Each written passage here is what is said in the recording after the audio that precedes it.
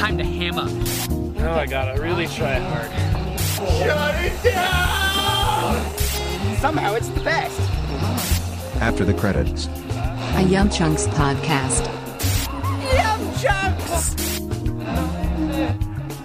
Welcome all you kaiju listeners out there to another episode of After the Credits. I am your host, Sean, and tonight we're going to be talking about Godzilla, King of the Monsters. Right, Chris? I don't know, you tell me. Sean, is he the king of the monsters? I guess we'll figure that out in our discussion. And joining us in our discussion will be Ryan. Yep, I will be. Well, now that we've got that settled, we're all here. How's everyone doing? Great. It's great to be back. Fabulous. Has anyone wrote down any epic tales or experiences they've experienced so that they could tell us the Chunkfire story? Nothing epic. Definitely nothing epic. I did finish season 2 of The Patriot though, which I had been kind of slowly getting through because I wanted to savor it, so I savored it. Nice. Yeah, I just love that show so very, very much. Yeah, it's very, very, very good. I hadn't realized you hadn't finished season 2 of it. Yeah, I had started it like as soon as they released it, but I don't know. I like everyone, I always try to marathon things, but I'm like, no, I'm not gonna do it. So I paced myself. Yeah, so I wouldn't mind doing a podcast on that show because that is I just love that show so much. But otherwise, I've been watching Person of Interest still, and I got to season 2, and this is back in the days when shows actually had like long seasons. So it's long to get through, and it got a second season, and man, it's getting a little rough. So I don't know if I can keep going. But it's funny because it's a show. I think we talked about this. Maybe we talked about this last time, but it's on CBS, and in general, that kind of puts a giant, symbol over its head that I'm probably not going to watch it. But I do remember when the show was kind of going off the air a couple years ago, that there was like a bit of a, I don't know, cult is not the right word, but like a bit of a following beyond the normal CBS watchers. I don't know who those are. But. I don't either. But from those who have watched it, they've told me to stick with it because it quote unquote gets better. I don't know if they said it gets good, but they said it gets better. So I guess that's what my life is going to be for a while. Well, anyway, that's that. But I have one little thing to share that. Just wanted to share this little thing that boils my bacon. I was listening to the radio, and this is nothing novel or unique or anything, but I'm just I'm sick of songs that use the expression "I just wanna," and I just wanted to share that with you guys. That I hate that expression now. It's just such lazy songwriting. Like, really, that's all you want to do, huh? Nothing else. Nope. Okay, fine. You don't get to eat anymore. All you want to do is that thing that you just said. Terrible. And not to say that all those songs are bad songs or whatever. Just that expression. I hate it. Anyway, that's I just wanted to share that grievance with you all. Well, a Chunkfire is a place of all, experiences, tales, or grievances. We'll air them all. Oh, well, thank you. What song in particular, or just there's so many of them that there's many songs. Like, actually, the one that keeps popping into my head recently is actually a Beck song, which I like Beck just fine. Mm-hmm. But I just want to stay up all night with you, and it's it's a catchy pop song. Sure, it's great, but it's like it's one of hundreds, and it's the least offender, if that makes sense. Like. And now that I've told you guys, I think you're gonna hear it everywhere you. I'm sure. You know what I mean? Like, you're just like, oh my god, Ryan's right. Well, I don't know. Maybe I'm not, but yeah. I remember a couple years ago I was thinking kind of the same thing. I guess maybe similar idea to the word tonight. Like, I think like 99% of all popular music has the word tonight in it somewhere, and it's just like.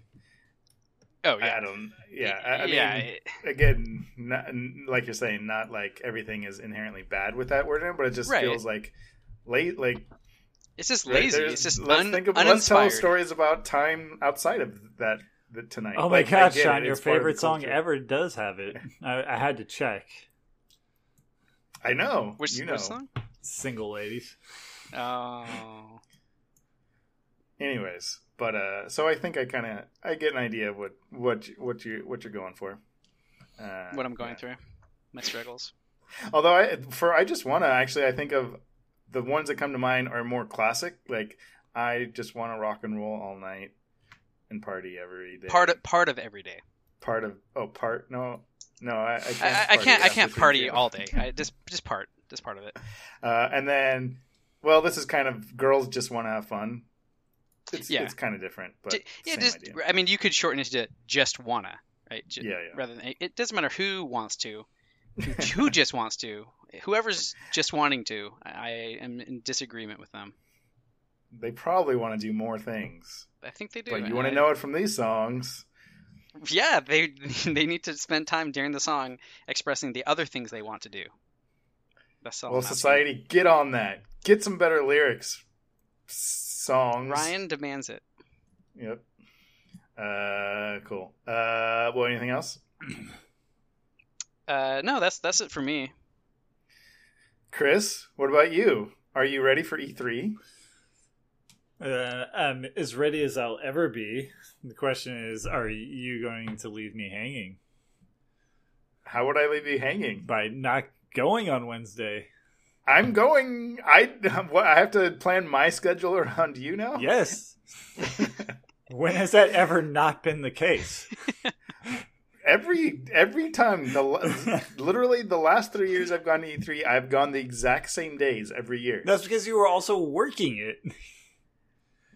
Well, regardless. Now you're just going to have me walking around all by myself. Well, then go another day. Go one of the days. I don't get a choice. I don't get a choice either. You definitely made it sound like you had a choice. No, the day that they're given. So the studio. We're going on Tuesday. That's our day, and then Wednesday I need to be in the office. We have I can't be out on Wednesday. So then I decided I'm going to go on Thursday. Likely excuse. And you guys can't get me in. Not for free. I mean, we can definitely get you in legal and methods. Actually, yeah, I think we can. Yeah, I mean, there's passes, but boy, oh boy, they're pretty, I think I could get you in regardless. At least the day that I'm not going, you could use my pass, is what I'm saying. Are we cutting this out? I mean, if the E3 planner is listening to this, they're all listening. They'll track us down on the show floor, I suppose. Dang it, my cover's blown. All right, we can't release although if this. anyone else is listening to this E3, come say hi to us. You might not know what we look like, though, but listen for our voices in the crowd. We'll be there at E3. No. So yeah, E3 is coming up. Let's see. I guess the big news is literally today, as of this recording, I got promoted at work. Oh, wow. Congratulations. I am now an associate producer. So that's pretty nice. Why don't you just buy Ryan a pass then? Now that you're a big shot with so much You're money. a big shot. I'm afraid only producers can do that. I'm only an associate. I need to level up. I need to level up and put that skill point into that tree before I can do that. Dang. I know. So that's cool though. Congratulations. Did you know it was coming, or was it out of the blue? I kind of knew it was coming. I mean, I guess they could have surprised me and not given it to me, but you killed the other associate producer, so it only made sense. Truly. So that was really nice, really exciting. That's my life now. What else? Oh, I've been watching this Netflix show called When They See Us. I was going to bring that up too, actually, because I have also been watching it. But have you? Yeah, I'm only halfway through it. It's only 4 episodes, but each episode's like hour 20 or something. Yeah, I mean, it's really good, and every episode makes me extremely angry, which I'm sure very much is the goal of the show. I'm pretty sure it is, and it succeeds on every level. It just makes me hate every aspect of society. Yeah, that's pretty much how I feel. What is it about? I mean, it sounds like I'm going to hate the show. It's about, do you know the Central Park 5? I mean, it was when we were kids, or like it was in the 80s. Basically, yeah. It's about a bunch of kids, black kids in Central Park, New York, who were arrested and tried for assault and rape of this woman, and they were convicted, but they were innocent. They didn't do it, and it wasn't until years later that I haven't watched the last episode, which is the episode though I think they reveal kind of the break in the case or what kind of exonerates them. Anyways, though, it's the show is more just in general about the criminal justice system and just like how broken it is in so many ways. And so therefore it's a fictionalized, it's not a documentary. The show isn't a documentary or anything. It's directed by Ava DuVernay, and it has lots of people you'd recognize and stuff. But it's just like super aggravating and awful, and you just hate every aspect. It's just there is no uncorrupt part of America anymore. Yes. Like this was 30 years ago, so not even anymore. Well, yeah, I guess that's true. It's just like the justice systems. I mean, we already kind of knew it, right? They hate black people. Like they indict these kids with literally no evidence, and I mean, they didn't go at all into the jury deliberation, and I don't know how much, but it is kind of like I'm curious to know what sort of deliberation or discussion there was. And I mean, I guess they present the trial and they kind of indicate what things kind of convinced them. But I don't know, like things like that. It's just like what juror? I mean, obviously the show is presenting it in a certain light, so I guess it's not really fair to like. Oh, well, obviously, when they played the evil music when that lawyer talked. How did you guys vote but you know what I mean? Like, it just felt like, who would convict?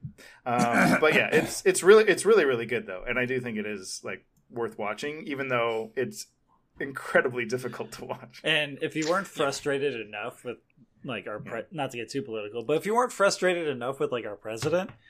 Like they have actual footage from his response at that time to it, and it just makes you that much angrier. Jeez. Yeah. Which brings me to my solution to the criminal justice system. So here's how Sean will fix the criminal justice system. Okay, first of all, we don't have lawyers that represent that are trying to convict and or trying to get their defendant off, right? Like exonerate them or, get them not guilty verdict. Because those are conflicts of interest in the right. Like, why would a lawyer try to convict someone? Shouldn't they be finding the truth? Like, who cares if the person's guilty or not, if it's not the truth? Like there's this weird, we're so used to it that we don't think about it anymore. But why is the lawyer, like, I'm not saying the defendant shouldn't have a lawyer. The lawyer should be there to protect the defendant's rights. Because it's all stats, right? But the rights it's a business. Should not be associated with the pursuit and investigation of the criminal, whatever the crime was. So you could have someone there to represent the rights of the individual, the prosecuted or the accused, right? Someone to make sure whatever lawyer, the habeas corpus and blah, blah, blah, blah, blah, right? That's fine. But the person that is investigating, that is trying to figure out if the person is guilty or not, should have no bearing on that person's rights, right? And likewise, on the prosecution side, the people who are trying to, why are they trying to convict? Like, the pursuit of a conviction in of itself is corrupt. That's not justice. Like, it should be the pursuit of the truth. Truth first and foremost. But in our current system, like, if you're a lawyer who, is prosecuting someone and that person didn't do it, it doesn't matter. You still win if you prosecute it. Like, right? You are still a good lawyer if you get that person convicted, even though you know that person. But nobody's going to pay you to defend them if you don't get wins. But that's what I'm saying. You remove the win-lose aspect of it. That's the whole broken part of it. Why is it a win-lose because we thing? live There's in America, a singular and truth. Everything is a business. Well, sure, but I'm just saying. I mean, yeah, I guess.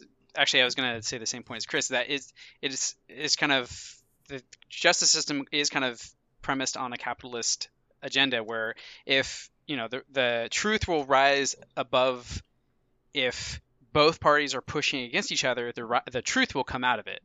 I mean, I don't know if the lawyer is actually the person searching for the truth or if that's the police officers, but I think that's what it's premised on.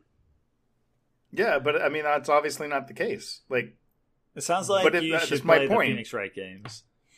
I have played the Phoenix Wright games, and they're great. And that's a better system than we got.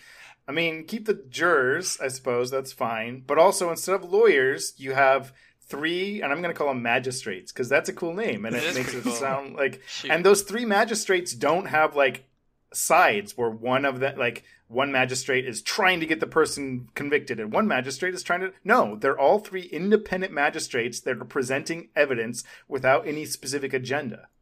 And they present the evidence to the jurors, and then the jurors decide from there. Like, that, like, there's no bias there. There's no agenda of we have to convict this person.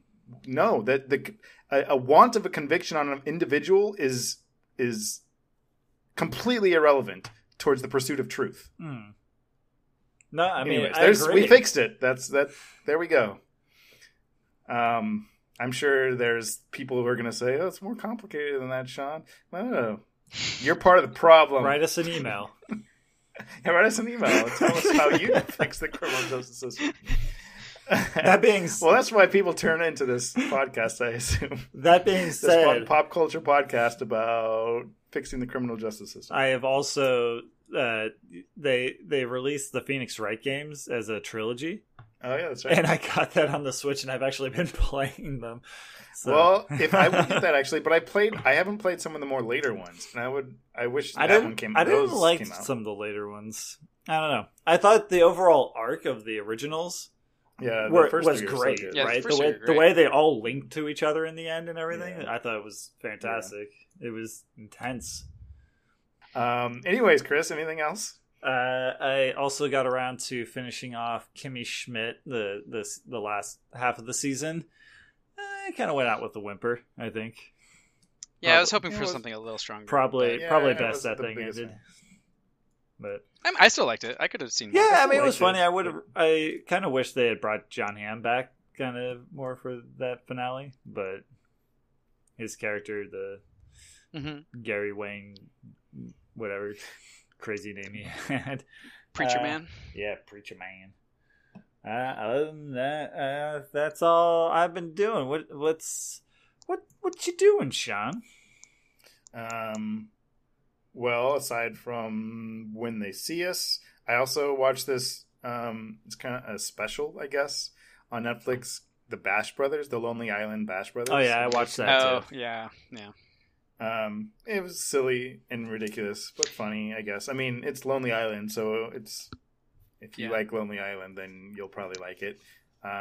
Most of the songs were okay. There's a few that were, I thought, pretty funny, but the rest of them were just kind of like, yeah, okay. Have you seen the other specials they've done, like the Valentine's Day special they did? No, I didn't know they did any. I don't know if it's still on Netflix. I haven't looked for it in a while.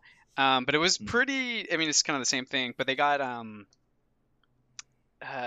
bunch of guest stars, and the idea is that like Santa has a bunch of too many leftover gifts from Christmas, so they need to make a bunch of babies for next year.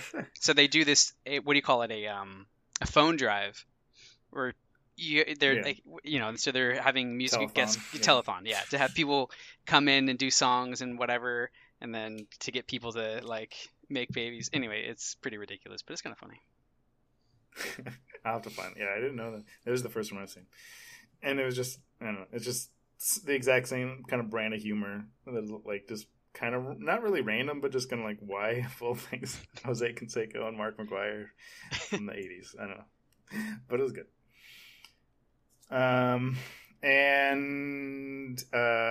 Well, yeah, that's about it. That's pretty much all I've been up to, except for I have finally seen John Wick 3.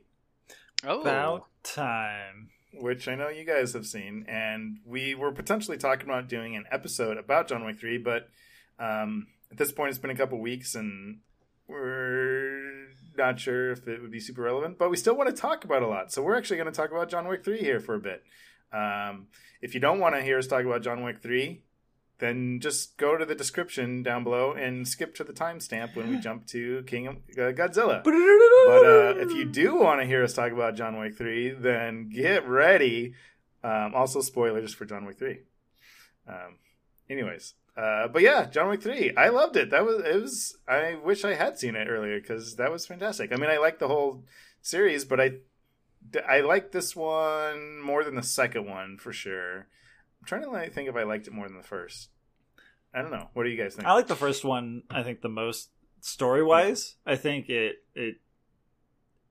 worked. Well, it was intended to work well as a standalone, and so it's got a very clear beginning and end, right? Like where it can stand alone.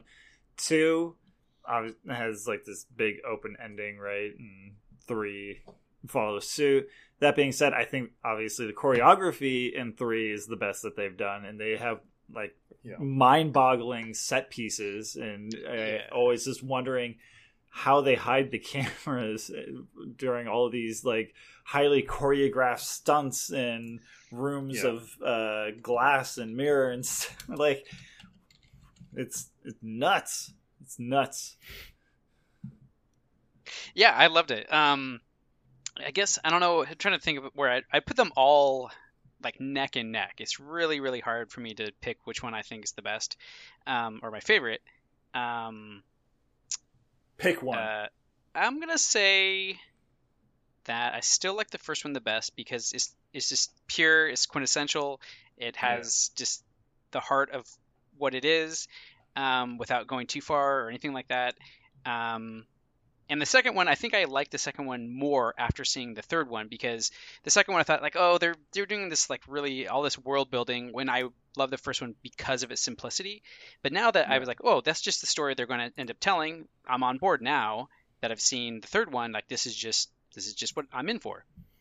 So now looking at the second one, I'm like, oh yeah, I'm totally on board with the John Wick universe as opposed to just the one-off simple story.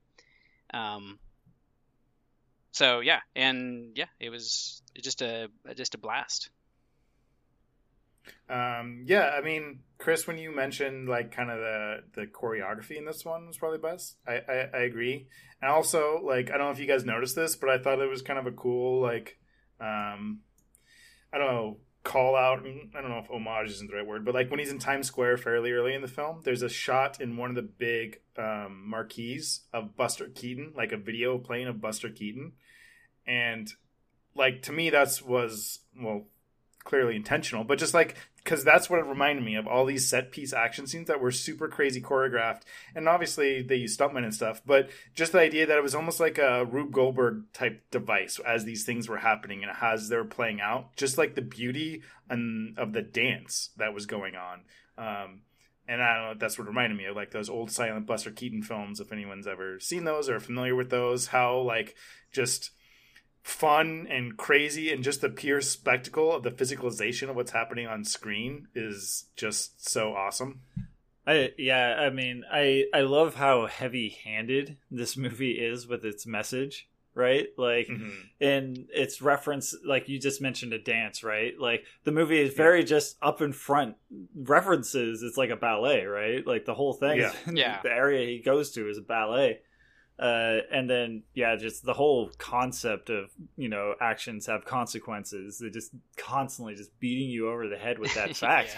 And it's actually kind of refreshing that they are so upfront, because I was saying to coworkers at the time, I honestly think these are the movies that we need right now, because I feel like as a culture, in real life, we've kind of forgotten that actions should always have consequences, and we let people get away with things that they shouldn't, and so on and so forth. And it's refreshing. It's crazy to think that Keanu Reeves has been like the key action figure going into like new decades multiple times now. Like obviously The Matrix, going into the 2000s, and now John Wick going into the 2020s. Yeah, absolutely. Yeah. It is kind of curious. I've thought about this, like, especially with the first one, because like we all said, we love the first one, but the first one for sure is the most bare bones, stripped of kind of like this world that they built around it, which by the way I love. Like the film, like the world of John Wick is its own world now, whereas in the first one you could kind of conceive it taking place somewhat in our own normal reality, if a bit unique. But now it's like full on unapologetic, like this is almost like a fantasy. It reminds like slightly, I don't know, sci-fi, like not quite to those extremes, but it's definitely in another world. This is not our world, even if it may be in certain cities that are the same and stuff. But in the original, it wasn't that. And I don't know, why do you guys think that like the John Wick series over some of these others has really caught on or kind of risen above those others? Things like what I'm thinking of are like Jack Reacher or The Equalizer, or I don't know, there's other films where it's just like lone gunmen on a crazy action killing spree. I think if I had to take a guess, once again going back to actions have consequences being the very core of everything John Wick, right? Like, even the director has gone out and said, he's like, listen, John Wick will never have a happy ending. He kills so many people. Not only does he not deserve a happy ending, but there's just no way he would ever have a happy ending. I think that level of reality to it is what draws people to it. It's kind of, like I said, it's refreshing. It feels. Yeah, I mean, well, you say reality, and I understand what you mean, reality in terms of its thematic, but I do think like the movie itself is a heightened reality. Oh yeah, kind of what I was talking, like, or a hyper reality.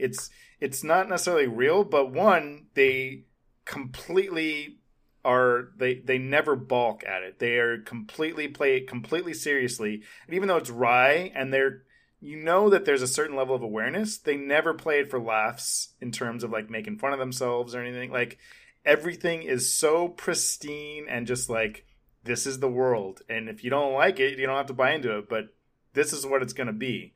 And I think there's a certain like, I don't know, appeal to it in that regard too, where they're just so 100% in this reality. And also kind of going on this like weird like nether or alternate existence. And I think I talked about this after we saw John Wick 2 just with you guys. Yeah, I know she can talk about it. And this one, in more than even the second one, how much it's like, and it is completely intentional how no one cares. Yeah. Like all of the extras, all of the people in the background, this is just part of their world. Like they don't even blink at what's going on. People are getting murdered in crowded subway state, and no one. They just keep going around. The only time is one time when they're in Casablanca. I think there were some gunshots that rang out, and people ran from the gunshots. But other than that, like one shot, everywhere else in the movie, like the world of the movie, or like the people that exist in the world are just like go about their business as if this is all just completely normal. Well, in the second one, they're Wick and Common are having this little gun duel with silenced pistols on the subway. So you can excuse it as like, oh, they're silenced guns and the crowd isn't noticing it. But in this one, they remove whatever possible excuse you could come up with, where someone literally gets murdered in the train station, and everyone's like doop doop doop, and there's just a duck line of people between, like and so it is. Yeah, I was particularly conscious of that in John Wick 3, where whatever message they're trying to send with people being either oblivious or it's like you said, Sean, it's just part of their world. Yeah. So I had an idea about that. What is it? Oh, sorry, I didn't mean to interrupt you though. Oh no, that was kind of the end of my thoughts. Well, yeah, I mean, just whether it's oblivious or whatever. But so one thing that by the end of it, don't know if it's intentional or not, but I got the sense that like it's almost like this whole world of assassins of John Wick and the what's the hotel's name? The Concierge, whatever. Continental, Oh, yeah, and just everyone involved in all of this. Like I said, it's just taking place in this world, and everyone just is kind of like, yeah, okay, there's those guys. It's like they're children. And that's the more I thought about it, the more I'm like, I think they're like saying that all these assassins and everything are just like children. It's just like when you see children playing, you're like, oh yeah, they're just kids playing around. And if you think about some of the specifics in terms of how the fight scenes play out and some of the scenes, like it made me think even more so. Like there's a scene when the sushi chef assassin is chasing him. And he's about to kill him, and then he touches base. He's like, "No, I'm on base. You can't kill me. I'm touching base." Like it is totally like kids. And then at the final fight scene, when like the two other guys, when he beats them up, and they're like, "We're just gonna play dead," or he beat us. And then when the final guy, he's like, "That was a good fight, right?" Like these are just children. These are all just kids. Like, and the world is just like. Yeah, all right. We let these kids play. They think they're big and like and they're just having fun. It's like an R-rated. The last movie's going to reveal it to be like an R-rated Lego movie in that meta sense. So they're just going to be like at the park and the little playground. It's like a bunch of kids just like with toy like finger guns pointing at each other and go. That's what's happening. This whole film is hysterical. Like if I think about it in that light, it's just funny to think of like all these people like running in the middle of the street and just like when they're on the motorcycles, I'm just thinking they're like on bicycles. And I love it. I don't know if that's necessarily purely intended in that looking at it that way, but for me, I think it's great. Like, I think it adds kind of an extra layer to what I think is deceptively a simple, surface level action film, and it does that beautifully. So it can just exist as that. But I don't know. There's like elements to it that are surprising. Like I don't know if it's intended, but I love it. I'll take it like that. Well, any other thoughts on John Wick 3? I think it's probably for me it's the funniest John Wick. I think they kind of just double down on some of the ridiculousness, and it works. Like that scene where he spends like 15 minutes rebuilding a gun just to shoot one bullet. Like I was laughing so freaking hard, and that leads right into the next scene where they have the knife fight, and they're throwing like 5,000 knives at each other. I was laughing so hard at that scene. That was so funny. I was gonna ask, do you guys have a favorite like set piece scene or action scene? The knife fight might be my favorite. I don't know. I think from this, that the epic or the final battle in this one, I was hoping was going to be a little. It wasn't as big of a hitter as I was hoping, because they kind of already used the kind of like the glass room in the last one. So and I don't know. And then actually, and I thought it was also funny how John just kept getting smashed into 5,000 glass. That whole thing. That was clearly intentional as a play for jokes. It had to be like, and so that's what I mean. They really hammed it up with those kind of joke. Physical comedy, I guess you could call it. But yeah, I think that knife scene was my favorite, just because they're just in this weird hallway with just surrounded by random weapons, and they're just going to town. I love it first too, where they're like not even first, but like partial way through, they're just throwing in. They're not always even like sticking. They're just like hitting with the butt of the knife sometimes, because they're just so like wild and just like they're not always like super precise assassin throws. There's like you're just hitting me with the flat edge of the knife. And like this in other stuff where they John has a reputation for getting his kill with weird, like they play up that pencil joke, right? And that's probably the best payoff. They can't have a better payoff for a joke / kill than setting it up all in the first one and then getting the payoff in the second one, right?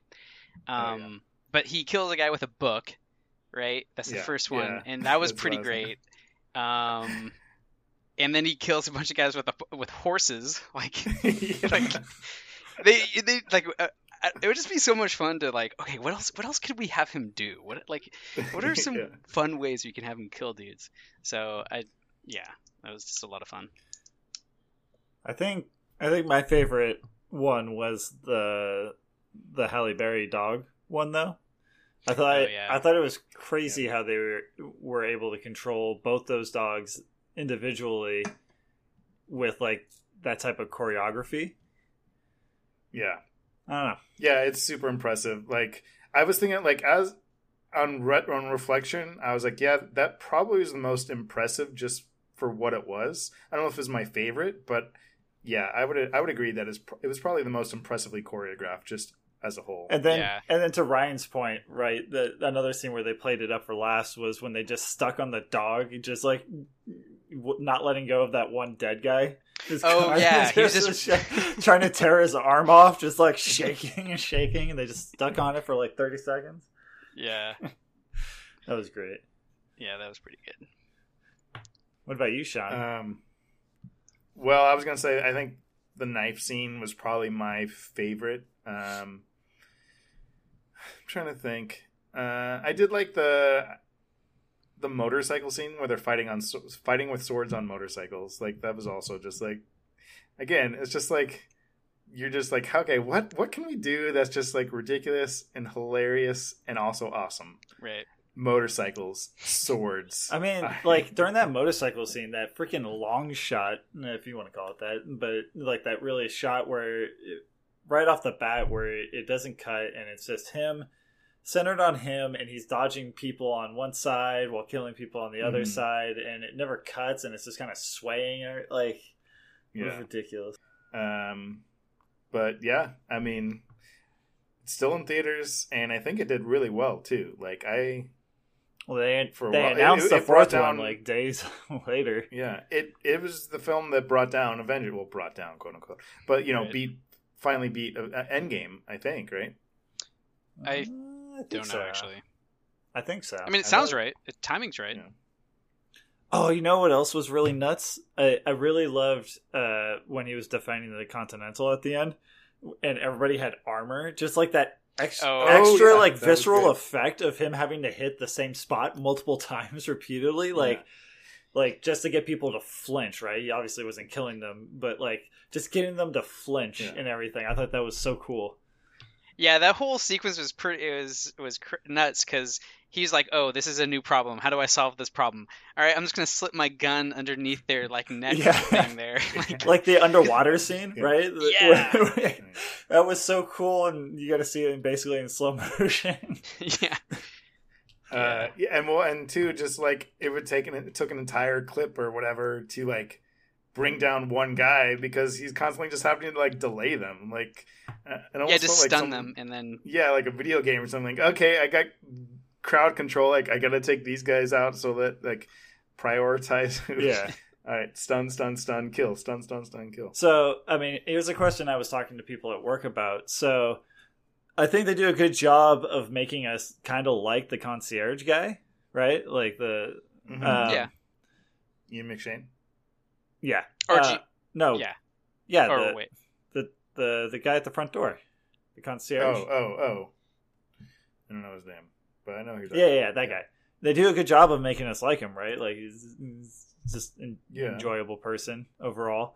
But obviously, the end of this movie indicates that John is very much going to be seeking revenge against the Continental as a whole, right? Like, obviously, that did him wrong. I did have a thought about that. I don't know. I was kind of unsure what that ending implied.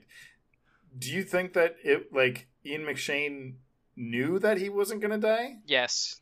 No, I don't think it does. I don't know how he could have realistically thought that. I don't think he does. I think he was just like, it is what. Once he heard it, he was like, in his mind, he's like, it's freaking John Wick. Well, it is what it is. You know, if he comes for me, he comes for me. I'm not going to just let him kill me, but he's John Wick. That's how I took it, right? And to me, that's more interesting because at that point, also, I started thinking, like, what side would the concierge lean toward at the end? Because he also seems to like John a lot, but at the same time, it's his boss, and he seems to enjoy him as well. I don't know. I got the impression that Ian McShane knew or thought John Wick would survive. Like when she comes back from checking around the corner to see if John's still there, she's like, John's not there. There's no look of surprise on his face. He's just like well, yeah, he's John Wick. Exactly. But he can't expect John. Like, it's one of those things where regardless of what he thinks, that can't be what John thinks. John has to view that as just a complete betrayal. He has to be upset, right? Because he was just shot off of a roof and bounced off of other buildings on his way down to the ground, where he probably would have died had that awesome comedian guy that was playing a homeless person not found him and brought him back to Lawrence Fishburne. So I very much think that he will be seeking revenge against Ian McShane's character. Okay, perhaps. What did you guys? I mean, I don't know. I think they left it open enough that they can go either direction. Yeah. But do you guys like the Matrix references? Which ones? I noticed, didn't he like wave his fingers up at one point? Like, get up? Well, then he flips him off. Is that what you're talking about? No, I don't know. I don't think I got that one. I mean, the one or at least one of the ones I'm thinking about is guns. Yeah, you're like, we need guns, lots of guns. Oh yeah, okay, I remember that. Yeah. That was just. I think there was another one too, but that's the one I'm thinking about right now. I don't know. Yeah. Well, that whole hotel lobby scene kind of reminded me a little bit in general. Just because it was whatever the lobby scene in the first Matrix was. Yeah. Kind of similar. I just love how casual it was as they were going back for more ammo. Just like entering the locked room, just like not saying anything, just loading up more and going back out. That world is awesome. That universe is awesome. It very much is the sense. Like, I don't like. Who are these people even killing? Like, have we ever seen them kill anyone other than each other? Like all these rival gangs and stuff. Like, that's what I mean. It's just like, everyone's like, they're not hurting anyone. I mean, other than themselves, but that's whatever they want to do. So I also assume that he's going to have to, obviously they're going to go for the high table, right? Yeah. Is he going to go back specifically for his ring, I wonder? With the elder? Oh, maybe.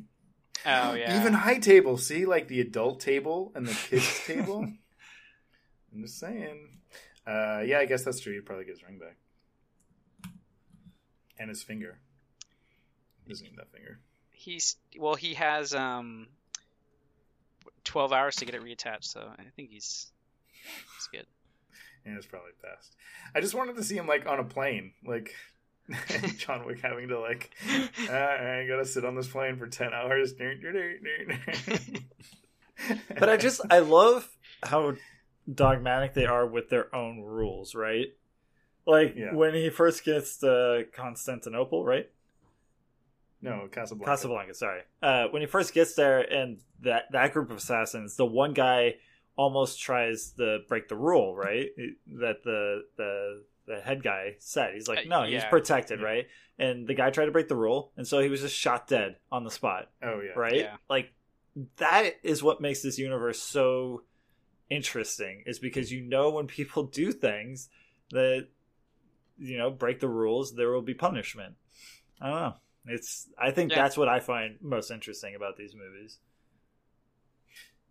Yeah, I like that. I mean, I think to some extent, even the kind of the significance of dogs, maybe animals in general, but dogs in this, because that's kind of what right?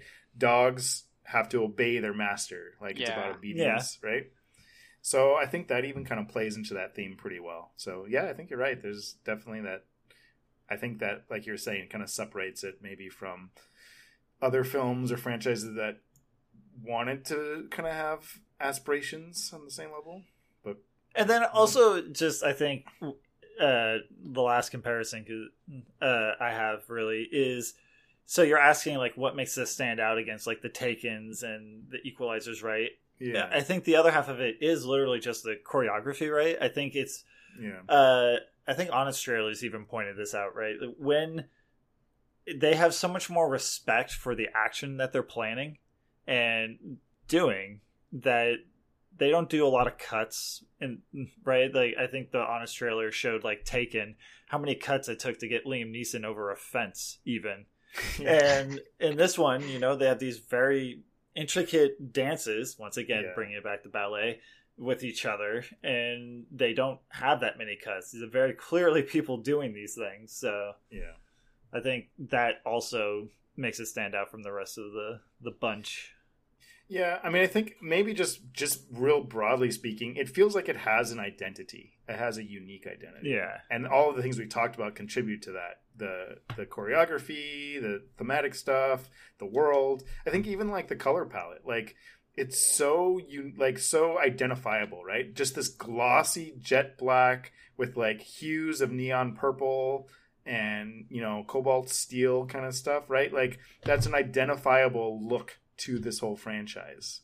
That like it makes it feel kind of fantasy or even cyberpunk at times, like not necessarily any of the content, but just kind of the look of it sometimes. Also, just like as you watch these movies, right, every scene is like you're learning at the same time. You're learning a lot about the world, a lot of world building going on, using when he goes to the ballet school, right? Just everything is played like you would already know what's going on, but he gets up to the top and he's like, I have my ticket, right? And then as they're talking, you're watching this all unfold, and you're just learning another rule or whatever happening in this universe. And so it's so much more interesting because, right, like the ticket, then you get... there's no expository dump early on. I was like, I have this ticket that will get me, and it's like, no, you are able to kind of learn the exposition as the action is going on. Yeah. And you're right. That's just way more interesting storytelling in any form. So, all right, how much more can we gush about this? Yeah, I don't know. We love John Wick. John Wick 3 is great. Yeah. But I guess we should move on to actual Godzilla, which is theoretically what we're supposed to be talking about in this episode. So before we get into Godzilla, spoiler warning. More spoilers. More spoilers for Godzilla, King of the Monsters. And before we get into our general discussion, Ryan, what happened in Godzilla, King of the Monsters? Oh, well, so Godzilla, King of the Monsters is a movie about scientists talking about monsters for a really long time, and then eventually we get to see some monsters. That's my one sentence synopsis. But if we're gonna break it down, as you may recall from the last Godzilla film, which was just a masterpiece of cinema making, Godzilla beat a bad monster, and now he's back in hiding. He went back to his home. So since that time, scientists have been doing a lot of talking about monsters, and we're going to hear all of it. And turns out there's a bunch of titans sitting around the Earth. Some are good, some are bad. And we're going to give them a BuzzFeed quiz to find out which is which. So then some eco-terrorists, led by Tywin Lannister, bust in and start unleashing the monsters. Oh no. They do so with the help of a Sega Saturn, provided by our quote-unquote main characters, Vera Farmiga. There you go. And 11 from Stranger Things. So they start unleashing all the monsters, but they also unleash another super duper monster, the three-headed Ghidorah. Ghidorah. It's the boss from Zelda. Yes. They unleash the boss. King Ghidorah. There you go. That's right. And it turns out is actually a space alien. What? And he tells all the other monsters to kill everything, which was ultimately the plan in the first place. So yeah, it turns out Vera's character was actually a traitor, which everyone saw coming. But then for some reason, even though her plan's going perfectly to plan, she decides that she doesn't like it. And then we try to stop the monsters from being bad monsters. And then Godzilla beats Ghidorah at the end. Good summary. That Zelda monster boss was Gleeok, by the way. That's the multi-headed dragon monster in Zelda. But yes, that's what happened in. I don't want to get too into this right now, but I disagree with a lot of what you just said, right? No, There's nothing to disagree with. Disagree with. It's a summary. I disagree with your summary. Good day, sir. Yes. Well, that all happened. Oh, by the way, well, we'll get into discussion, but Vera Farmiga is also in that movie that show When They See Us. Oh. Yeah, her curly hair in that freaks me out. Anyways, but I don't know which character I hate more, her in Godzilla or in When They See Us. Oh no. She's a good actress. I like her. She is good. I like her in general, but these characters are they're pretty awful. bad. They're pretty bad. Anyways, so I think we all know what Ryan's opinion of this one was. It was very glowing. I don't know if you're gonna like it as much as Ryan, Chris. And I also am probably. I didn't hate this film. It's not hate worthy, and I did like lots of it. But overall it was more to me than anything. It was just like, okay, that was a movie. I don't know. I don't know. I guess what I'm saying is I don't have strong feelings either way about this film. Chris? I have very strong feelings about this one. I walked out of that movie just so pumped. I thought this movie was awesome. Oh. Right. Does it have flaws? Yes. It's not. I'm not saying it's like a Oscar-worthy film. But for being a Godzilla film, so a kaiju, silly, stupid monster fight movie, I thought it was awesome. I got everything out of it that I could have asked for. Okay, fair. But I think the problem there is that Skull Island exists. If Skull Island didn't exist, maybe I would be okay with that. But that movie showed that a good monster film can be made. I would slightly disagree. And not saying Skull Island is a bad movie either. I just did not get what I wanted out of that film. Well, okay, let's say this. So Chris, you loved this film, and there's probably lots of things you liked about it, or specific things, aspects, whatever. I will say that, so for me, I'll kind of broadly things that I enjoyed about this film. All right. Lay it on me. Do it, Sean. I mean, basically, just I like the monsters fighting. I can't even say I love it, but I did enjoy it. Just on a purely just what I'm seeing on screen, crazy monsters fighting. Yeah, I enjoyed the crazy action. It was fun when all four of them were fighting. When Rodan comes and there's lightning. Oh my gosh! I almost forgot a gigantic aspect of my viewing experience that I almost forgot to mention. So I went to see this film, and I saw it in one of those 4D theaters. Have you guys ever been to one of those? I have not. No. Where I've never been in one, and so I went to go take ticket, and that was a Showtime playing. So they're like, just so you know, this is a 4D experience. And I'm like, I don't care. Yeah, just give me a ticket. And I thought, okay, what's this gonna be? The seats are gonna shake or something a little bit here. Oh my god, it's like watching, sitting in Star Tours for 2.5 hours. It was ridiculous. Well, I mean, is that a good thing or a bad thing? So at the beginning, I hated it. I was like, stop moving. I had a drink in the cup holder, and I was sloshing around and stuff. And it was really, really distracting. It was so much so that I could not enjoy the film for the first for a while. Not that it wasn't so bad I was gonna leave, but it was just I don't know how anyone watches movies like this and enjoys it. The seats, it's not full on Star Tours or whatever, Guardians of the Galaxy ride or something like that. But it moves a lot. It moves way more than I would have thought for a movie theater. But then also it does a lot of other things. So they pump in fog and especially some of the scenes when they're when Ken Watanabe's in the crater or some of the like ruins of the world and they're just like burning smoldering ashes, they pump in like fog and a sulfur smell, so it like smells like that. And then they have massive fans, so when they're flying through the air, there's like wind gusting by you. And then like in the backs of the seats, there's little like air shooters like by your neck. So like when Mothra was shooting the web whatever spit, it would do the little web. Or anytime anyone was shooting guns, there would be like little in the back of your neck.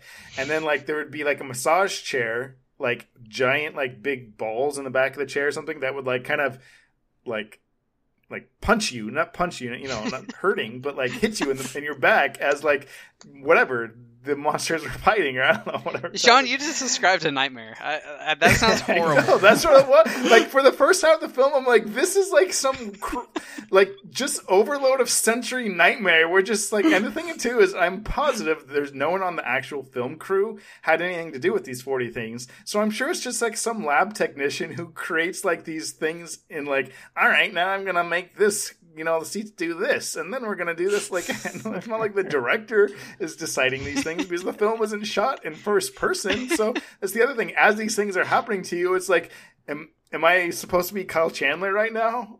Or who? Like, what is my point of view? Anyways, but then by the end of the film, I was so used to it that I actually think I liked it by the end. It was so weird because I hated it at the beginning. Gave you brain damage, I think is really what happened.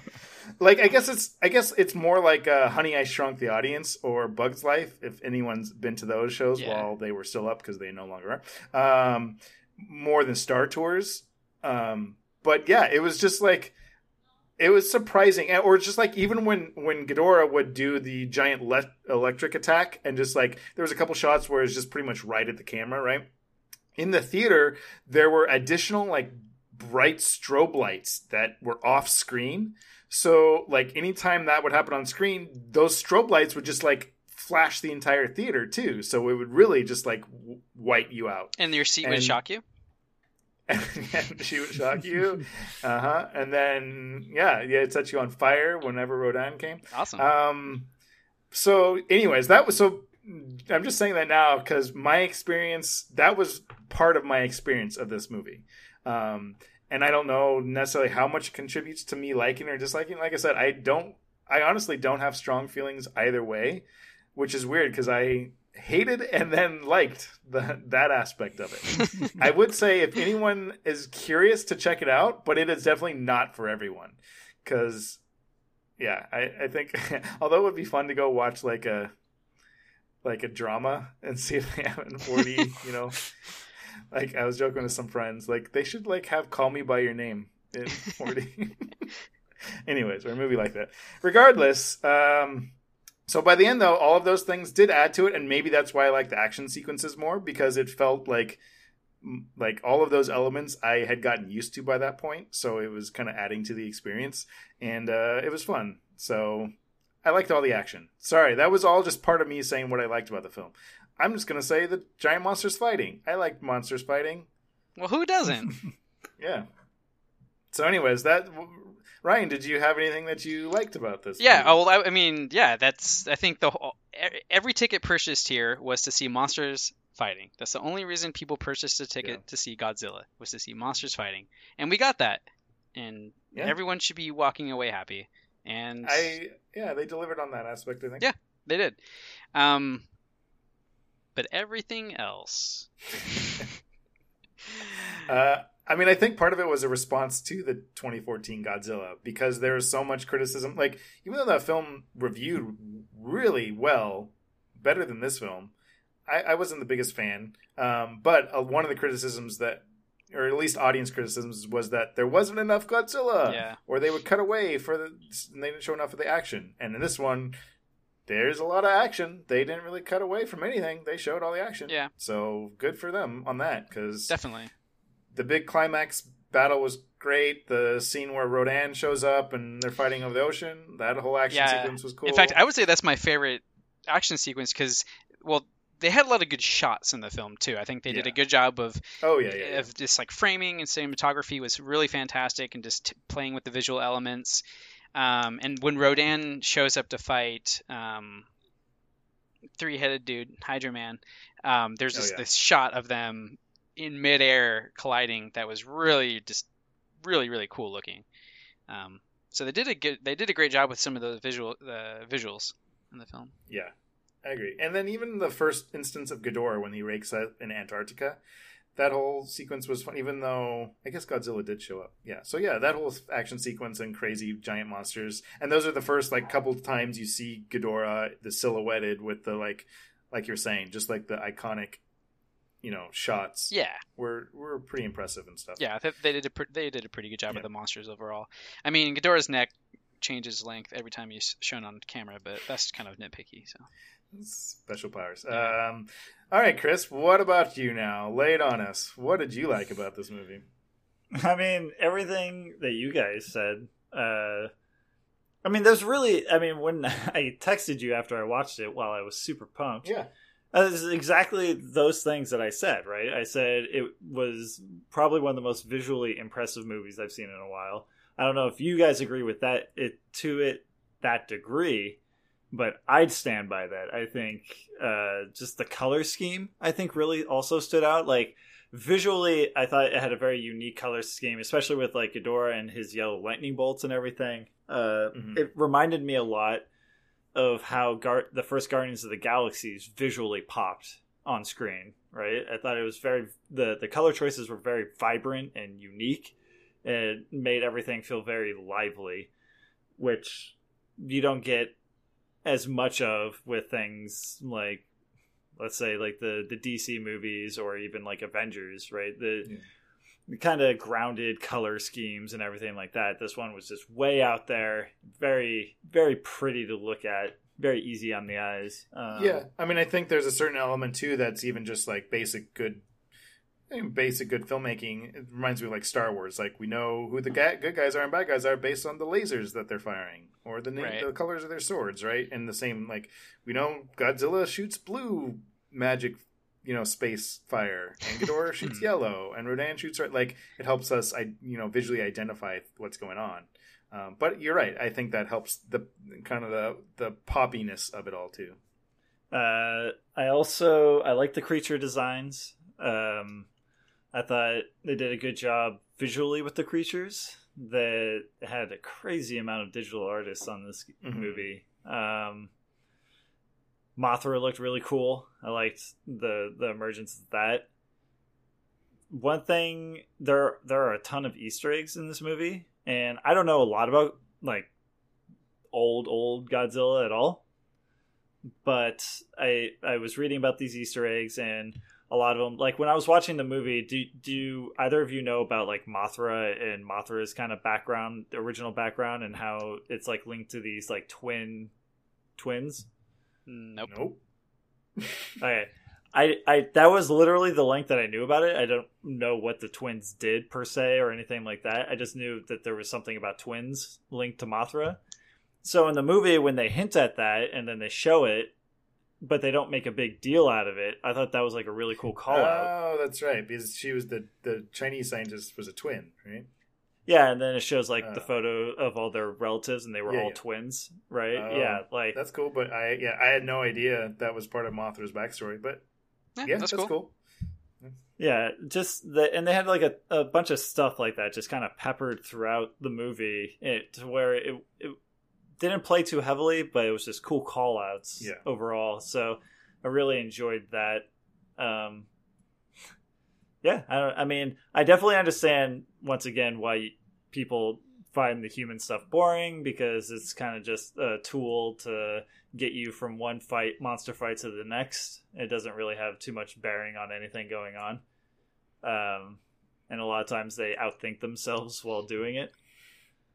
But I did like, and I'm sure there will be some disagreement to this, I did like that they didn't try to carry like that betrayal from Vera's character all the way to the end. I like that pretty early on, like maybe of a third or a quarter or so through the movie, they just are like, yeah, she's evil, right? Like I like that they didn't try to like carry that too far into the movie. And then it just kind of went straight forward from there. Yeah, I mean, I guess let me ask you, what do you think at the end of the film? Do you think the audience is supposed to like think she's a good guy? No, I think it's the way I viewed it was just supposed to be like, you reap what you sow. Because I mean, the movie ends pretty good for her. I mean, she dies. I mean, she like redeems her, or not redeems, but saves her daughter. I mean, yeah. Is that a good or a bad thing? To me, I think the audience is going to perceive, or at least I thought, the movie was saying, "Oh, she's a good guy. She saves her daughter. She's good. I don't know. I guess it doesn't matter too much, but." Well, I don't think it's supposed to say like she's good now. I think it's just supposed to be like, okay, because her whole character arc, right, is about grief and grieving and how she was terrible at it. I think it was just supposed to be that she finally kind of got over it because she realized what was really important and then died. There you go. I mean, there you go. That's the way I took the stupid human plot of the movie. All right. It was all about grief. Yeah. I mean, I think they were going for like she was a misguided character. I don't know if it.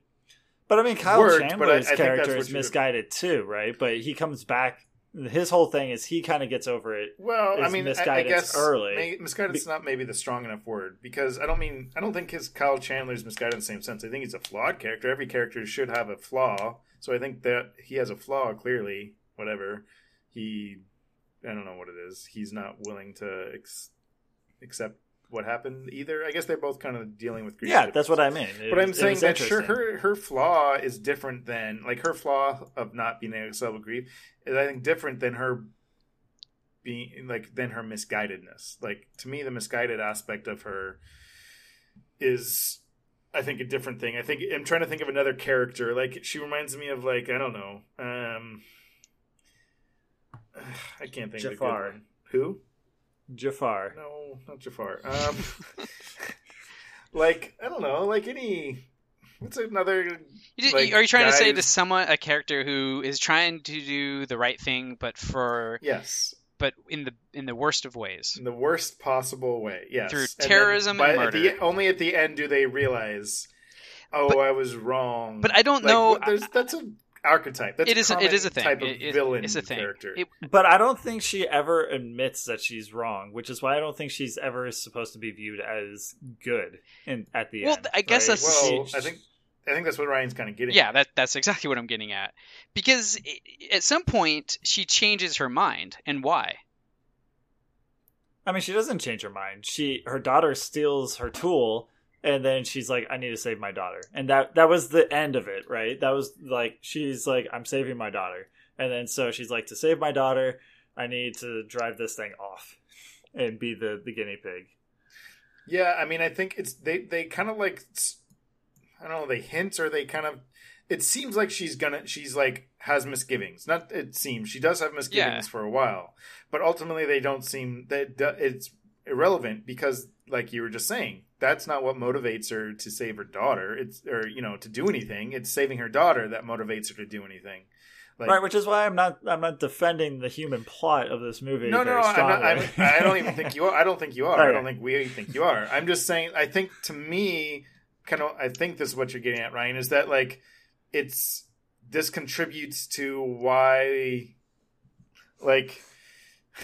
You're not emotionally attached to, other than Kyle Chandler, who's a pretty good everyman. Yeah. Even if his story's boring, he does a decent job. He's okay. But with Vera Farmiga, I just hate her. Like, I'm trying to get attached. Even like 11, like whatever. Sorry, I don't know her name, but I'm trying to get attached to some characters, and it's like I'm not. It's just there's nothing there to get attached to.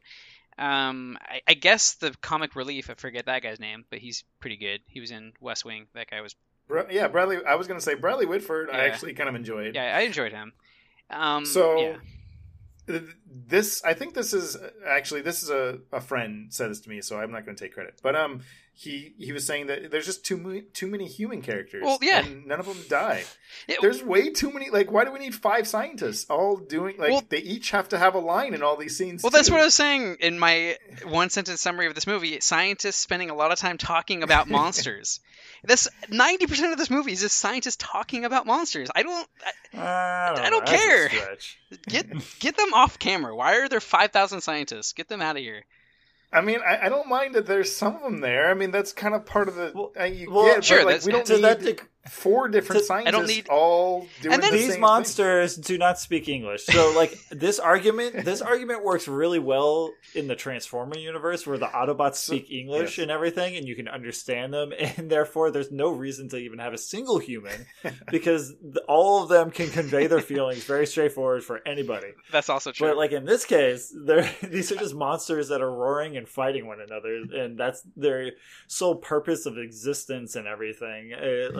There has to be some humans to drive it. No, that's fine. I mean, I'm glad you brought up Transformers, Chris, because that's exactly what I think of. Like, and I'm not a big. I guess I'll say I, in general, like these more than the Transformers films, because I do not like the Transformers films. But that's what it reminds me of. That in so many ways, it reminds me of the Transformers films. But it's not so much that I'm like, I don't think we're saying no humans in this movie. Like going back to Kong Skull Island, like there's lots of humans in that movie. A lot of them die though, and that makes you you get the stakes. I guess also kind of going on this idea that like there's so many scientists and that one girl dies. She's the only one that dies. Yeah. When Ghidorah falls in the ice. Ken Watanabe dies. Well, that's true, I suppose. Yeah. Although he kind of dies by himself and becomes... I think his spirit becomes part of Godzilla, like he's always wanted. But like, there's all these other... Like, they have Bradley Whitford and the Silicon Valley guy and the Chinese scientist and I don't know, whoever other scientist, and Ken Watanabe. And then they have all the army people who I don't like... Why are they in the movie? That's my biggest... And why do they keep going back to them? They kept going back to him, and so this whole time it's just like, okay. Some of those army people died at the very end. Remember when they landed to save the daughter, and as soon as they stepped off of the plane, they just got lit up by Ghidorah's. Well, the unnamed ones, the face like Ice Cube's son didn't Ice Cube die or was it Ice Cube? And no, it's Ice Cube's son. Okay, yeah. O'Shea Jackson Jr.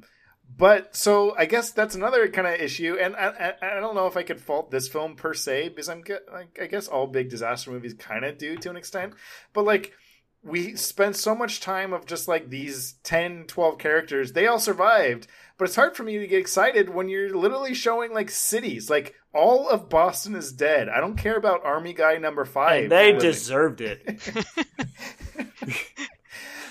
Well, so like it kind of brought it to like, I think there's a little bit of a conflict of not tone, but so like if the old Godzilla movies or the Power Ranger movies, like when the monsters are fighting, it's not comical, but it's clearly fake. Like there's no stakes. Like we don't care because we know no one's dying when they're fighting in Tokyo. Like they're destroying buildings and it's a guy in a costume, and it's so far removed from our sense of like reality that like, yeah, okay, we don't care. We get that they're supposed to be destroying things just on a abstract level.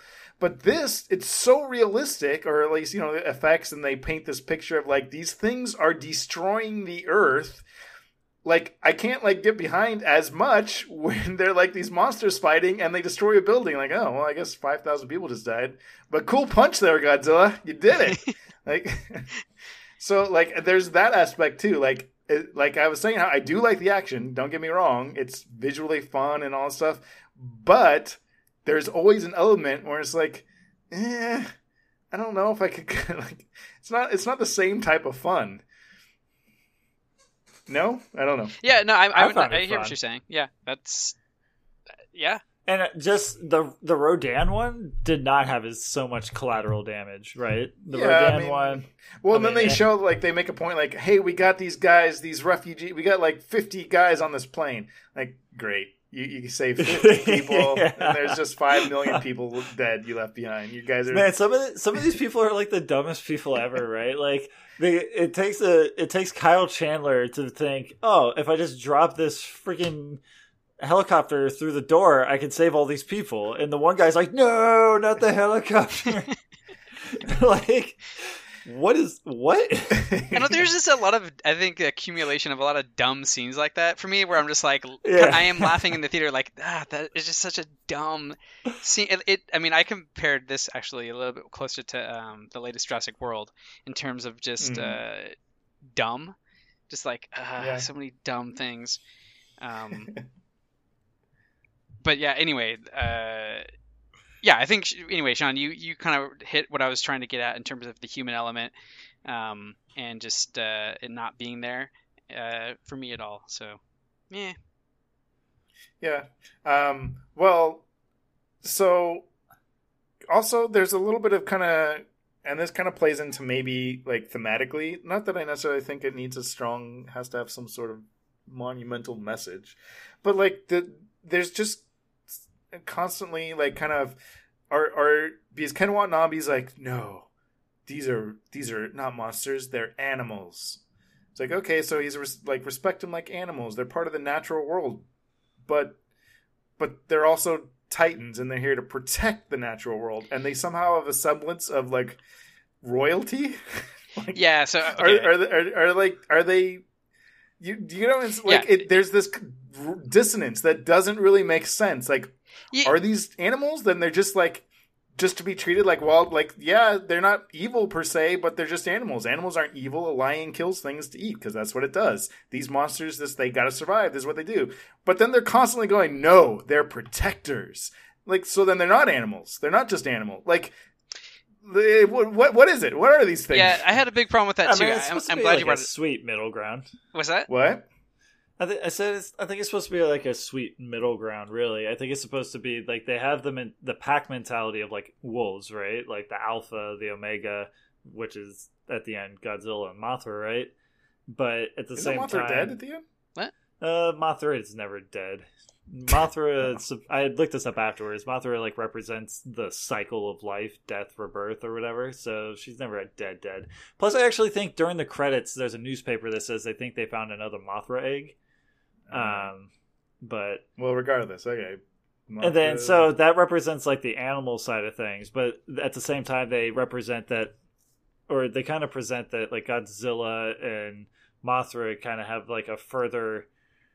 Not like, obviously it's not like they're like, we're going to protect the humans or anything like that, but it's more of like they have an understanding of, hey, you know, you leave us alone, we'll leave you alone, so on and so forth, until another threat to my rule or, you know, as Alpha comes, which was King Ghidorah.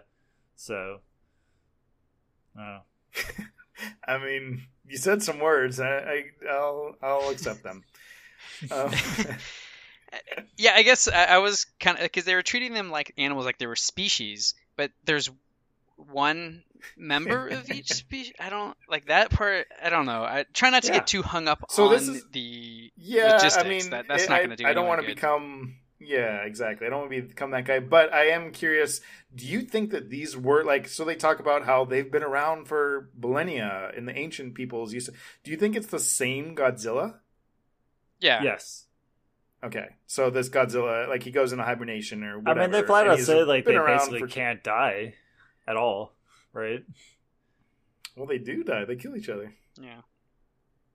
But they can only die by each other, I guess. Oh, okay. I don't know.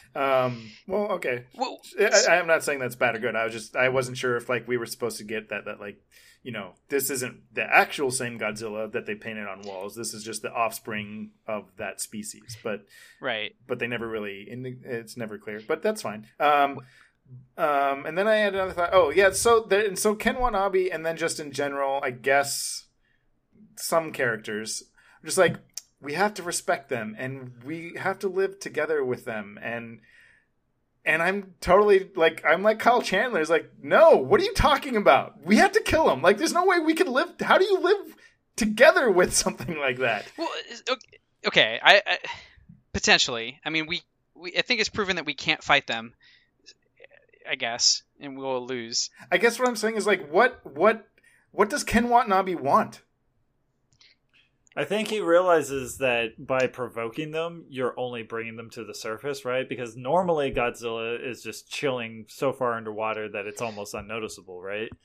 And in the first Godzilla that started this universe, it was mankind's kind of obsession with nuclear waste, or right? I mean, that's what the whole thing is originally. So I think the idea is if we just improve ourselves and we let them be, we don't aggravate them, they'll leave us alone. But if we make it our job to try to seek and destroy them, they will wreck us. Okay, so here you touched on probably one of my biggest confusions of the film.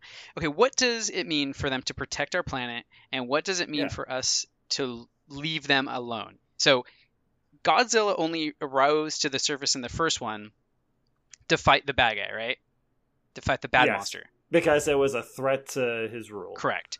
Okay, and then, but in this one, Ken's all about, we need to live in harmony. Well, according to the rules established, they are going to chill in hibernation until something makes them unchill, right?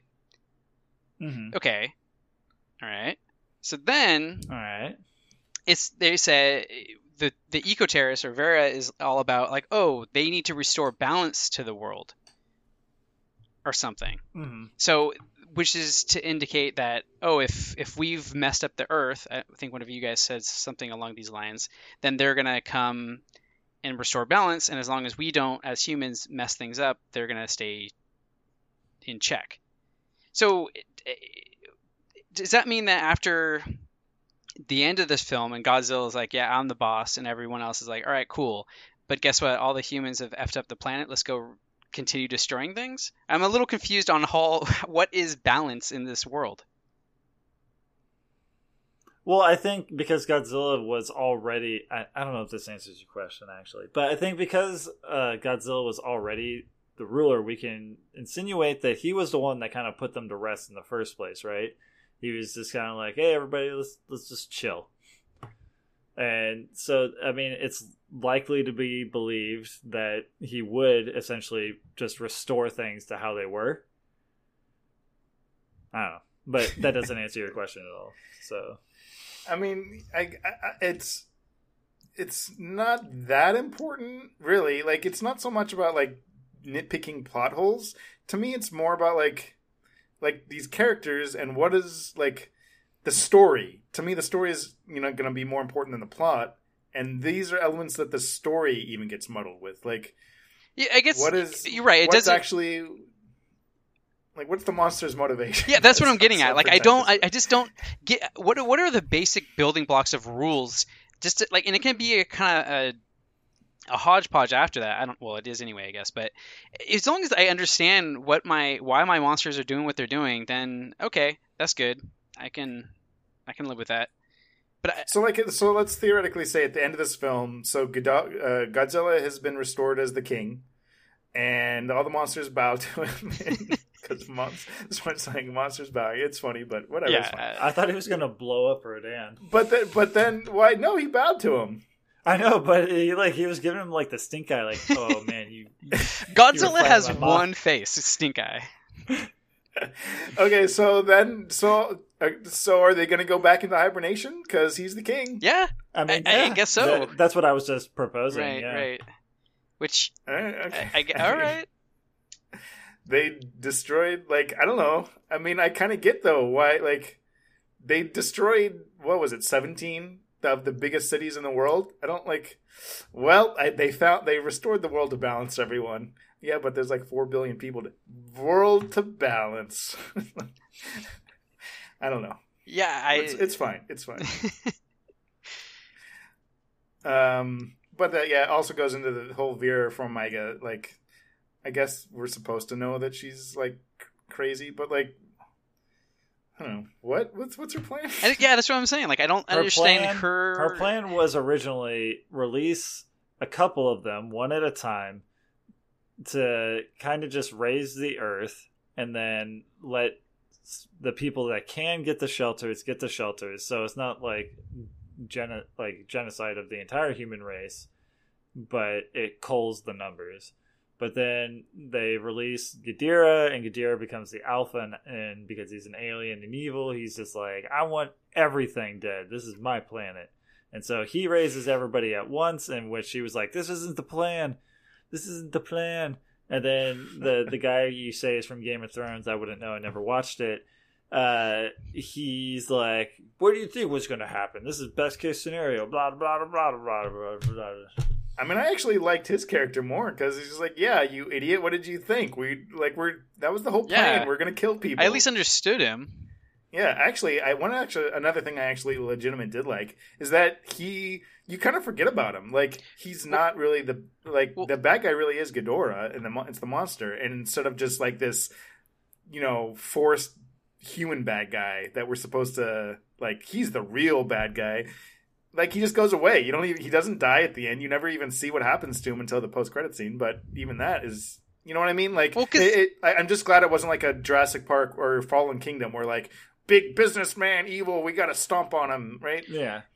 I mean, I guess, but it felt to me more like the movie forgot about him. Like, oh, shoot. Oh, well, he's in this movie. I don't know, maybe. Maybe it was just so unexpected that just the pure, like, oh yeah, I forgot about him too. Yeah, all right. Because if it didn't have that post-credit scene, I would have. Yeah, exactly. When he returns at the end, you're like, oh, that's right. Look at you still in this movie. Yeah, good job. I guess I was just like, normally you would be dead. Either they forgot to write your scene where you died, or you're pretty cool. And by cool, I mean, evil, but,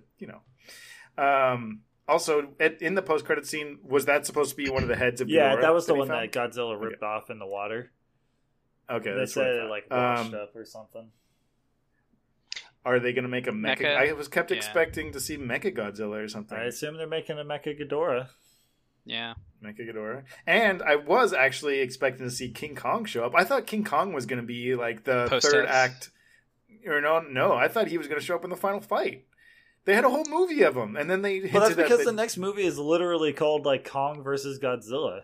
Yeah, I suppose, but I wanted to see him in this one. Well, you'll see whatever change they make to him to make any fight between these two creatures make sense. Yeah, it feels like there's no way he I mean, would have right. any Yeah, chance. it doesn't. But I mean, the next film is just going to be them fighting for a little bit, and then a third threat shows up, and they team up against it, right? Yeah. Okay. Yeah, it'll be Very cool. It'll be the superhero story, right? You can't have a Yeah. victor between the two. Right. Yeah. And then at the end, though, they're going to race. Faster. So one thing a friend of mine kind of joked about that was hilarious, or I found hilarious, was so in this movie it's very much implied that Godzilla has like extreme resistance to concussive blasts, right? Like when Ken Watanabe blows that atomic blast, we understand that he absorbs atomic radiation, but he also absorbs like the blast itself, like it does nothing to him. So the only way to actually hurt Godzilla would have to be some piercing method. So we were joking about like King Kong having brass knuckles with like spikes on them to fight Godzilla, giant. Like, I would do it. or put like trees between his fingers, like sharpened trees, like sticks. Oh, I see what you're saying. Yeah. What about? I think you just got to get inside Godzilla. You just go Maybe. go up inside of him. One detail that I mean it's super minor, but I always found interesting was you guys notice like his spikes on his back are constantly breaking during the movie and then growing back in like different manners.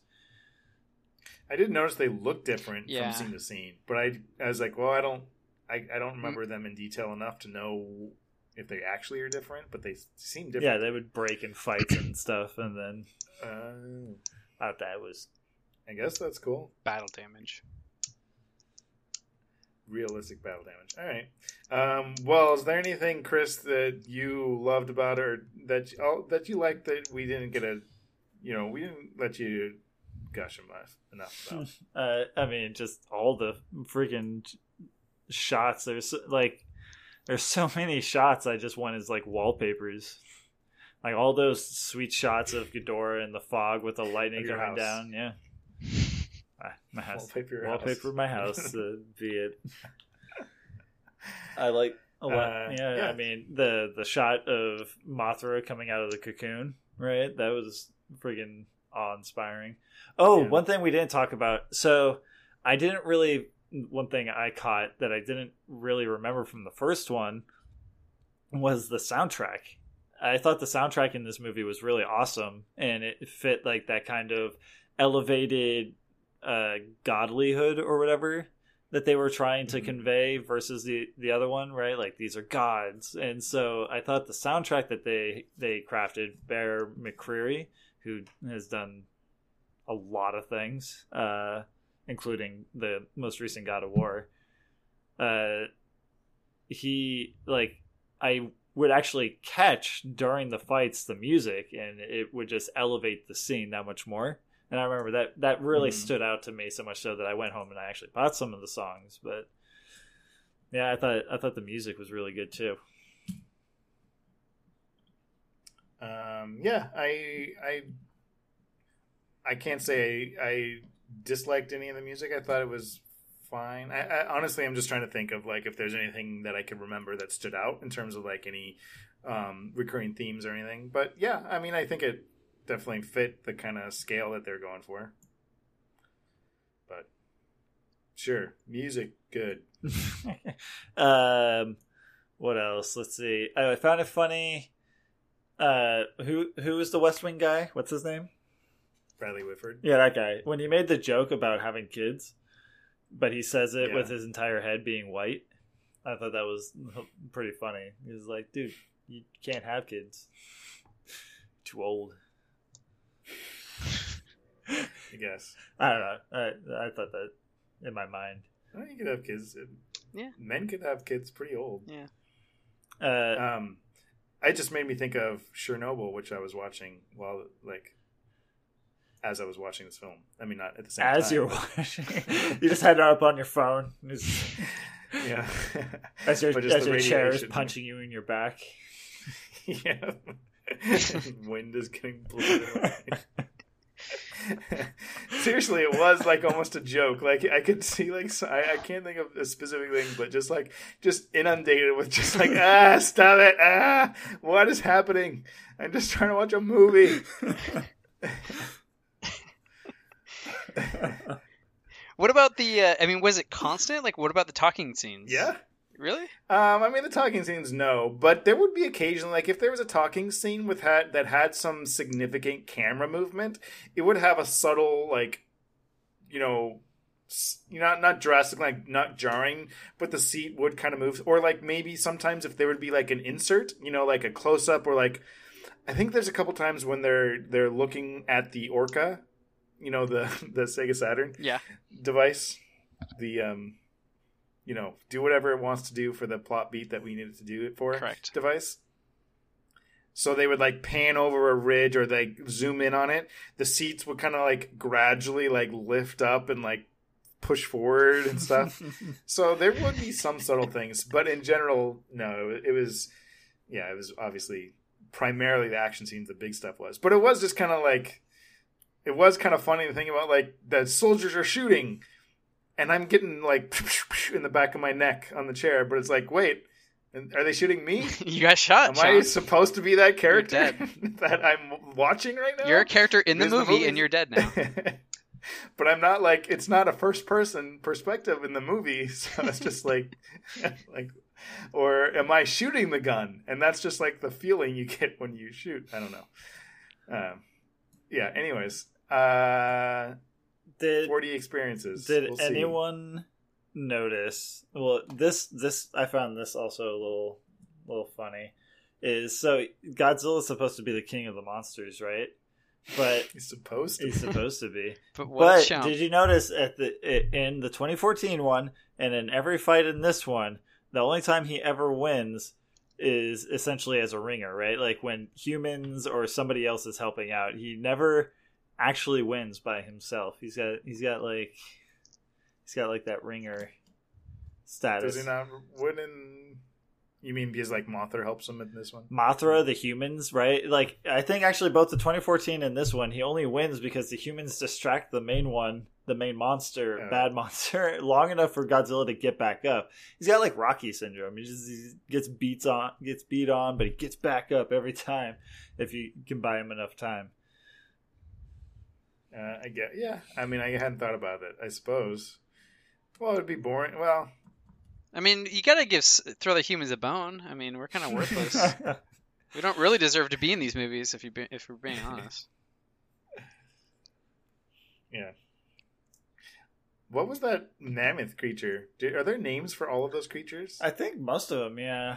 Are they from movies? Like, I guess another thing too is that like I have no real emotional attachment to Godzilla or like we never grew up watching Godzilla movies, at least not that I remember. So I don't have like a nostalgic fondness for them or anything. And I know a lot of people do. So I think I have some friends who do like the movie, and I think they have a fondness for those, you know, the old 50s and 60s monster movies more so. So maybe there's an element there that I just am like not, you know, it's not good or bad. That's fine. Like, but I just don't have that. So there's an element I'm just never going to appreciate on the same level. I think that one, the ape-like one, I think they're calling that one Behemoth. King Kong? What? No, you're talking about the one that had like the tusks and everything. Yeah, wasn't that like a man? I thought it was like a mammoth thing. Well, it's like a cross between like a gorilla and a woolly mammoth or whatever. Oh, you're right. It did have elbows. Yeah. Now that you mention it, that one's apparently called Behemoth. Okay. Right. Well, there's going to be 17 of them, or I guess 15 of them in the new movie. And they're all going to pick teams. King Kong and Godzilla are going to line them up, and they go, you're on my team, and you're on my team. King Kong screwed. Whoever wins, we die or lose. I don't know. It's a good tagline.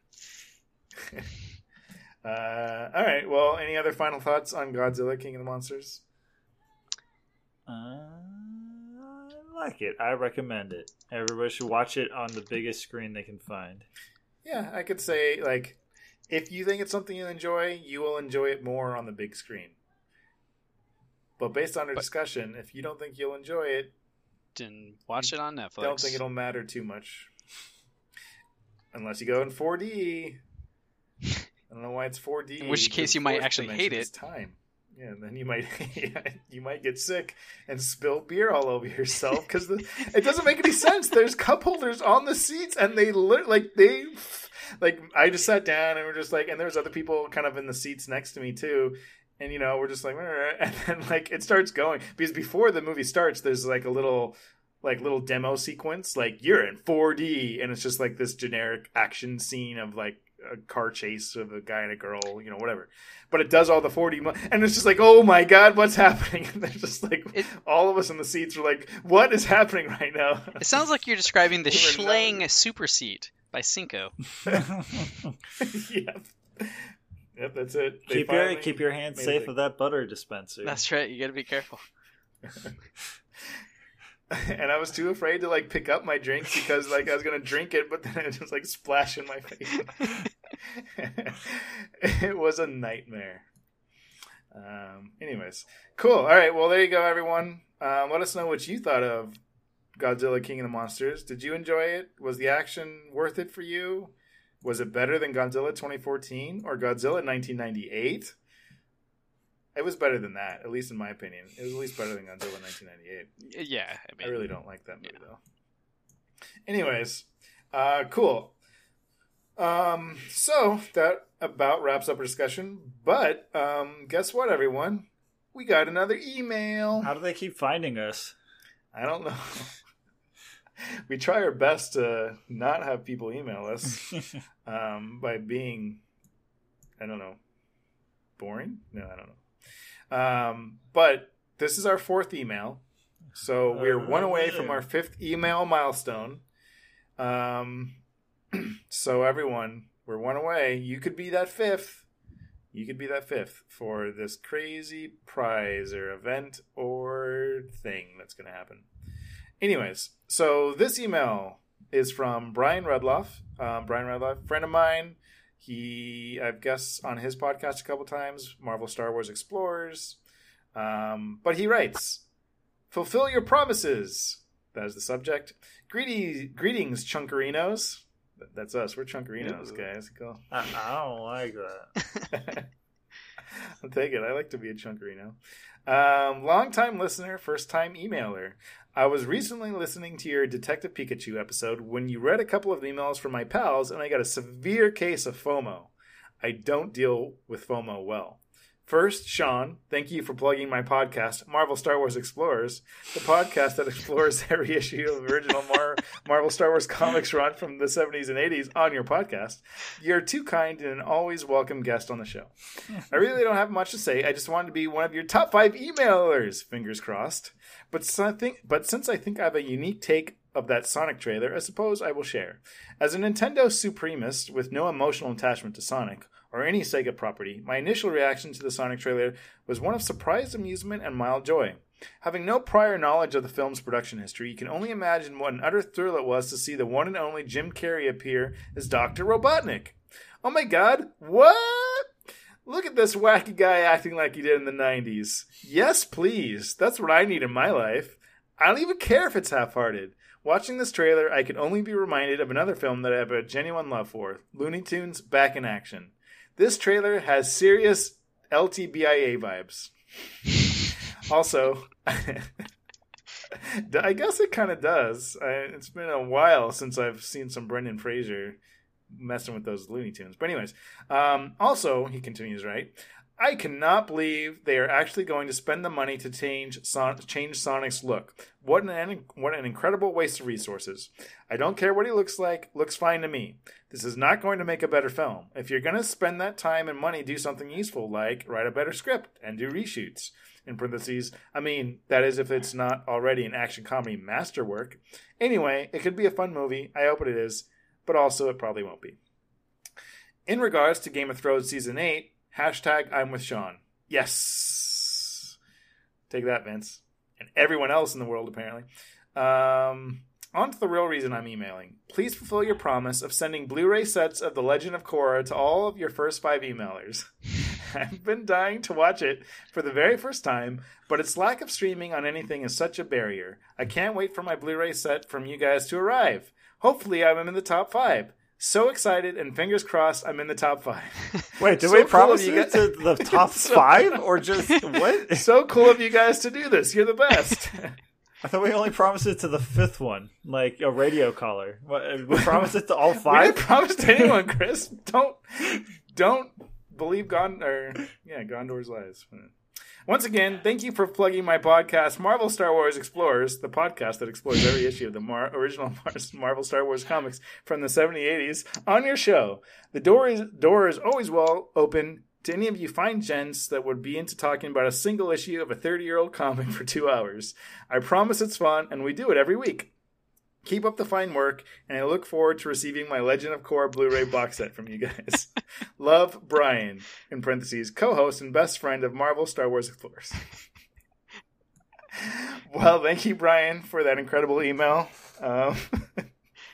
Even if it wasn't in the top 5, which it is, it would be, it deserves to be eligible for prizes on its own. But thankfully, it is in the top 5, so it is eligible for whatever prize we all know of and just have yet to say on air. Apparently, it might be a Legend of Korra Blu-ray box set. But it probably don't expect that, though, because we're probably going to do something better. An autographed headshot of Sean Davis.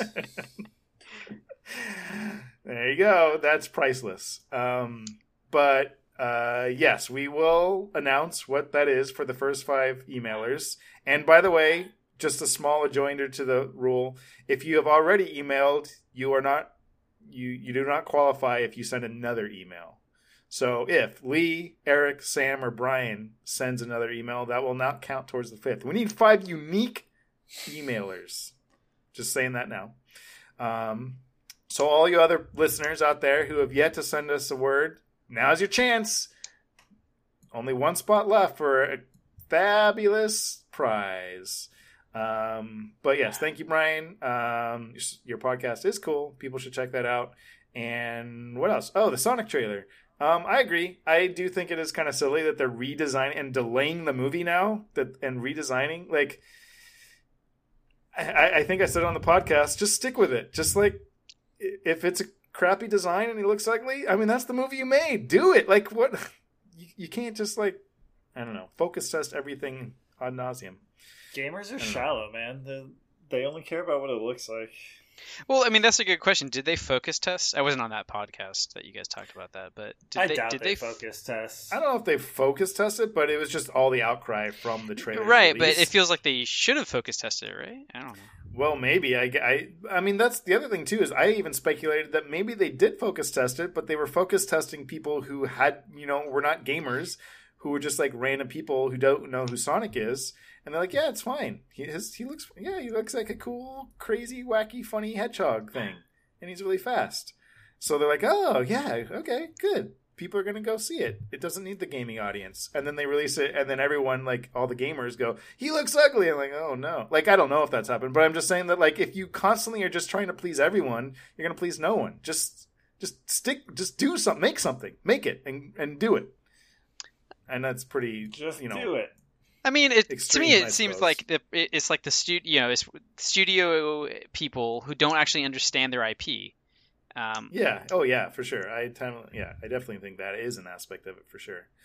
But unfortunately, just all this redesign stuff, all it does is it just makes the lives of all those animators and everyone worse because now, like, they're the ones who have to pay for this. Like, well, hold on. I mean, why does it make their lives worse? They get paid to animate. well, but but it's not like I just mean it puts them in crunch for 6 more months. Like, now they're going to be working 90-hour weeks again for 6 more months. I wonder, having never worked in the movie business nor being an animator, because I mean, obviously, once they animate the movie, they're let go and they just move on to the next project, right? I do wonder how different this actually is from the normal process. Yeah, like I can't imagine it's any. I mean, they're getting paid for their work. Yes, if it's crunch and it's crazy work hours, then that's not great. But I don't know. They can go work on Detective Pikachu 2 and be under the same stress. Yeah, I mean, I mean, yeah, it's not that they're not getting paid, but it just creates it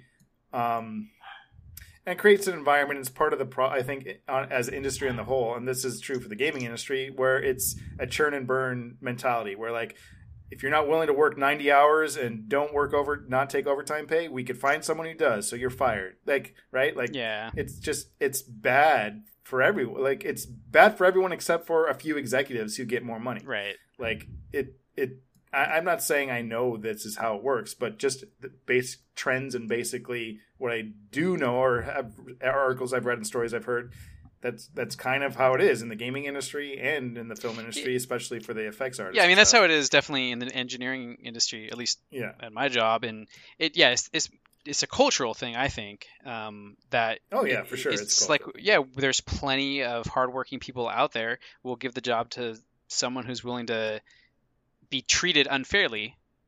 If you aren't. And that just kind of is a bummer because it's not their fault that this it wasn't the animator's fault that that's how Sonic looked. It was, but they did what they were told and they did it, or whatever. Right. And now they're getting punished. Well, you might punish is an extreme word, but essentially they're the ones who are having to pay for the mistakes of others, I guess is what I'm saying. Regardless, that's so much is just built up in the Sonic the Hedgehog movie. That's true. Anyways, but that about wraps it up for us. Like I said, if you do have anything you want to shout out to us, opinions, thoughts on anything we've discussed, let us know about it. Email us at yumchucks@gmail.com, or feel free to leave comments on any of the many forms of media that you could listen to us on: YouTube, iTunes, Google Play, Podcast, Spotify, wherever, everywhere. And I don't know, do all the liking things and subscribing things and send us money on our Patreon. We don't have a Patreon, but I don't know, donate to charity instead or something. But unless you guys have anything else, I got nothing else for you. Chris? I am empty. Thanks for staying after the credits with us, and we'll catch you when we talk about the next thing. It's probably going to be X-Men Dark Phoenix. Bye. This has been After the credits. a Young Chunks podcast. Yum